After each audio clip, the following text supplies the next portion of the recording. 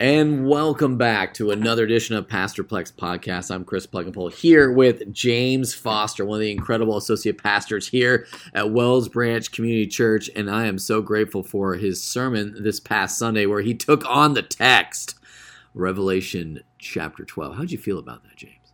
Yeah, it was great. Thanks for having me preach, and thanks for having me conquer a tough text of Revelation 12. I mean, how much pressure did you feel to really deliver on Revelation 12? Oh, man. Revelation sermons take me about 4 times longer than a regular sermon because there are like 4 views to look at for each thing. And then there's a lot more discerning and weighing of all the opinions and then discerning what's actually legit and what do we believe. Right. And I think this is where it's really difficult. There are pretty much 4 views of Revelation. And we're not really going to get into what those 4 views are right now. But I do want to talk about one specific question, which really kind of comes up, which will kind of hit a couple different views. And the question that we got this week is, so our church, meaning Wells Branch Community Church, sees the millennium or 1,000 years in Revelation as a literal 1,000 years. If we are to read that literally, why don't we read other things in Revelation, such as Satan being a dragon? Is Satan an actual literal dragon while simultaneously being an actual literal serpent? If some things are literal and some things aren't, how do you or we pick and choose what we want to read as literal and what to read as imagery? Well, I'll start off with you on that one. How do you want to take the 1,000-year reign of Christ's reign on earth? Yeah, that's a great question. And the simplest answer I could give is that the things that we take literally are the things that make sense to take literally.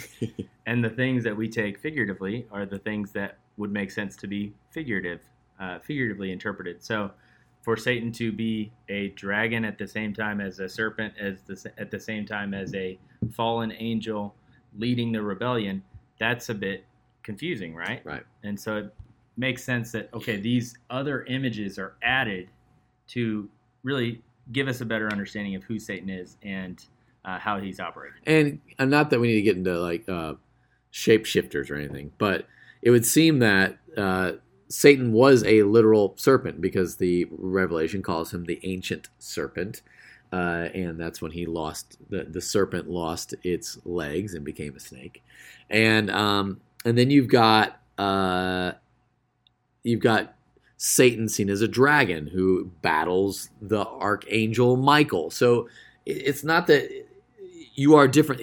Satan is different things at different times, and he comes in as angel of light, but he is full of darkness. And so you're going to have a different view. So again, with angelic beings, it's really difficult to pin them down and to put them into earthly context. However, I think there are some things that we could look at. For example, Revelation 19 says that,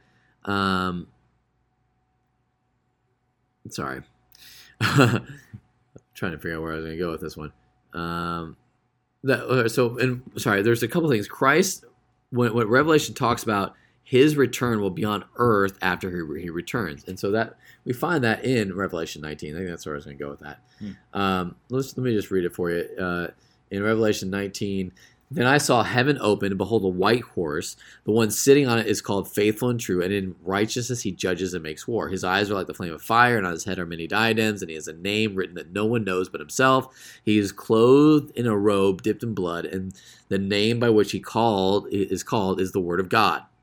The armies of heaven, arrayed in fine linen, white and pure, were following him on white horses. From his mouth comes a sharp sword with which to strike down the nations, and he will rule them with a rod of iron. He will tread the winepress of the fury of the wrath of God Almighty.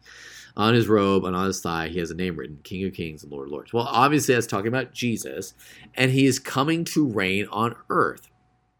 Now, does he actually have a sword in his mouth, or does his mouth have the power to kill? Either way, I think that's the part where you're looking. But what we know here is that there's an actual establishing of Christ on his throne, and not that believers are just sucked into heaven, which I feel like is where people who don't believe in the tribulation think that what God is talking about is the spiritual reign of Christ in the hearts of people, of what is going to happen for eternity. And there is no millennium. There is no return of Christ in the way that we're thinking about. It's just ultimately life will get better and better and better as more people become believers. And I think that just sort of misses it as far as an interpretively. Now, I think you can believe that and still be a Christian. I don't think it messes with your salvation. I just think it isn't faithful to what the Scripture is saying. To kind of your point earlier, is that Scripture is written in the context of for some things to be symbolic, like poetry, and some things to be non-symbolic. So when I look at that passage from Revelation 19, does he actually have a tattoo on his thigh? Maybe. I mean, to me, sure, it doesn't feel like anything is off the table when you're dealing with the God of the universe and Scripture. And so when it comes to 1,000 years, is it really 1,000 years, or is it that just a period of time? Well, I mean, if God knows all the days, and we're confident that he does, and this is where I go back to Daniel, and he predicted when Jesus would come, and then there's a gap of time between the 69th and 70th week, which is the age of grace, and then all of a sudden you've got the 70th week, which is the tribulation. I feel like that, to me, makes the numbers make sense. How do you take it there, James? Yeah, absolutely. I think looking at the consistency with the numbers with Daniel and then going to Revelation and seeing such similar language, the time and times and half a time used again, and then the 1,260 years, those are the 1,260 days. Those are very specific and also reflect that 70th week language of the half of a week being that great tribulation. And so seems to make sense, and those numbers make a good case that it would be a literal 1,000 years, which is where we land. And I just don't see any evidence or anything to lead me away from that. Why not take that literal? If it's not literal, fine. But why not go with what God's word says, as opposed to saying, this is what happens with a lot of people. They go, well, that's symbolic, and I think that you can get loose with the interpretation when you do that with the rest of Scripture.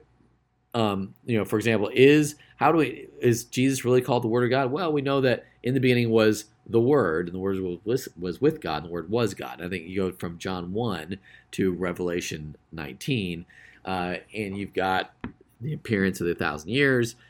To me, it all makes sense when you read it literally, but you've got to understand the context. Are the scorpions going to be real scorpions? I don't see why not.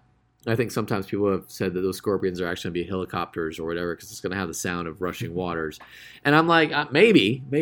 But I feel like what makes sense is just go with what the text says. And I think when you go with what the text says, for the most part, you're going to be fine. Was Satan an actual dragon? Yeah, I think he was an actual dragon. Was Satan an actual serpent? Yeah, I think he was an actual serpent. That's what Genesis says. Mm-hmm. So I feel like when we're looking for things to be symbols, and we're not allowing them to be legit, because over and over again, there are times when there are symbols. For example, in Revelation 12, it's the symbol of the woman in the star, right? I think this is a really great point. It literally says the word symbol. Am I right? Am I making that up? A great sign. A great sign. And I think that's symbolic, right? You can kind of go with that. So I feel like that's a part of it where we can kind of miss that there's a sign or there's a symbol, and whenever there is a sign or a symbol, we can get, we can kind of get overly messed up. I think the part that I was thinking was Revelation 11, and when they had finished their testimony, verse 7, the beast that rises from the bottomless pit will make war on them and conquer them and kill them. Talking about the two witnesses, and their dead bodies will lie in this street of the great city that symbolically is called Sodom and Egypt, where their Lord was crucified. Well, symbolically called Sodom and Egypt, but where their Lord was crucified, that's actually Jerusalem, right? So I think there is sometimes when Revelation wants to be symbolic, it lets you know this is symbolic. Yeah, absolutely. Which is very helpful for saying, what would we decide is symbolic, or what would we decide to take literally? Yeah. All right. Let me see if there's some other things in symbolic world. Yeah. I think that's the only place I want to go with that. All right, well, why don't we wrap that up, and we'll see you guys next time for another edition of Pastor Plex Podcast. Thanks for tuning in. Tell a friend. We will see you next.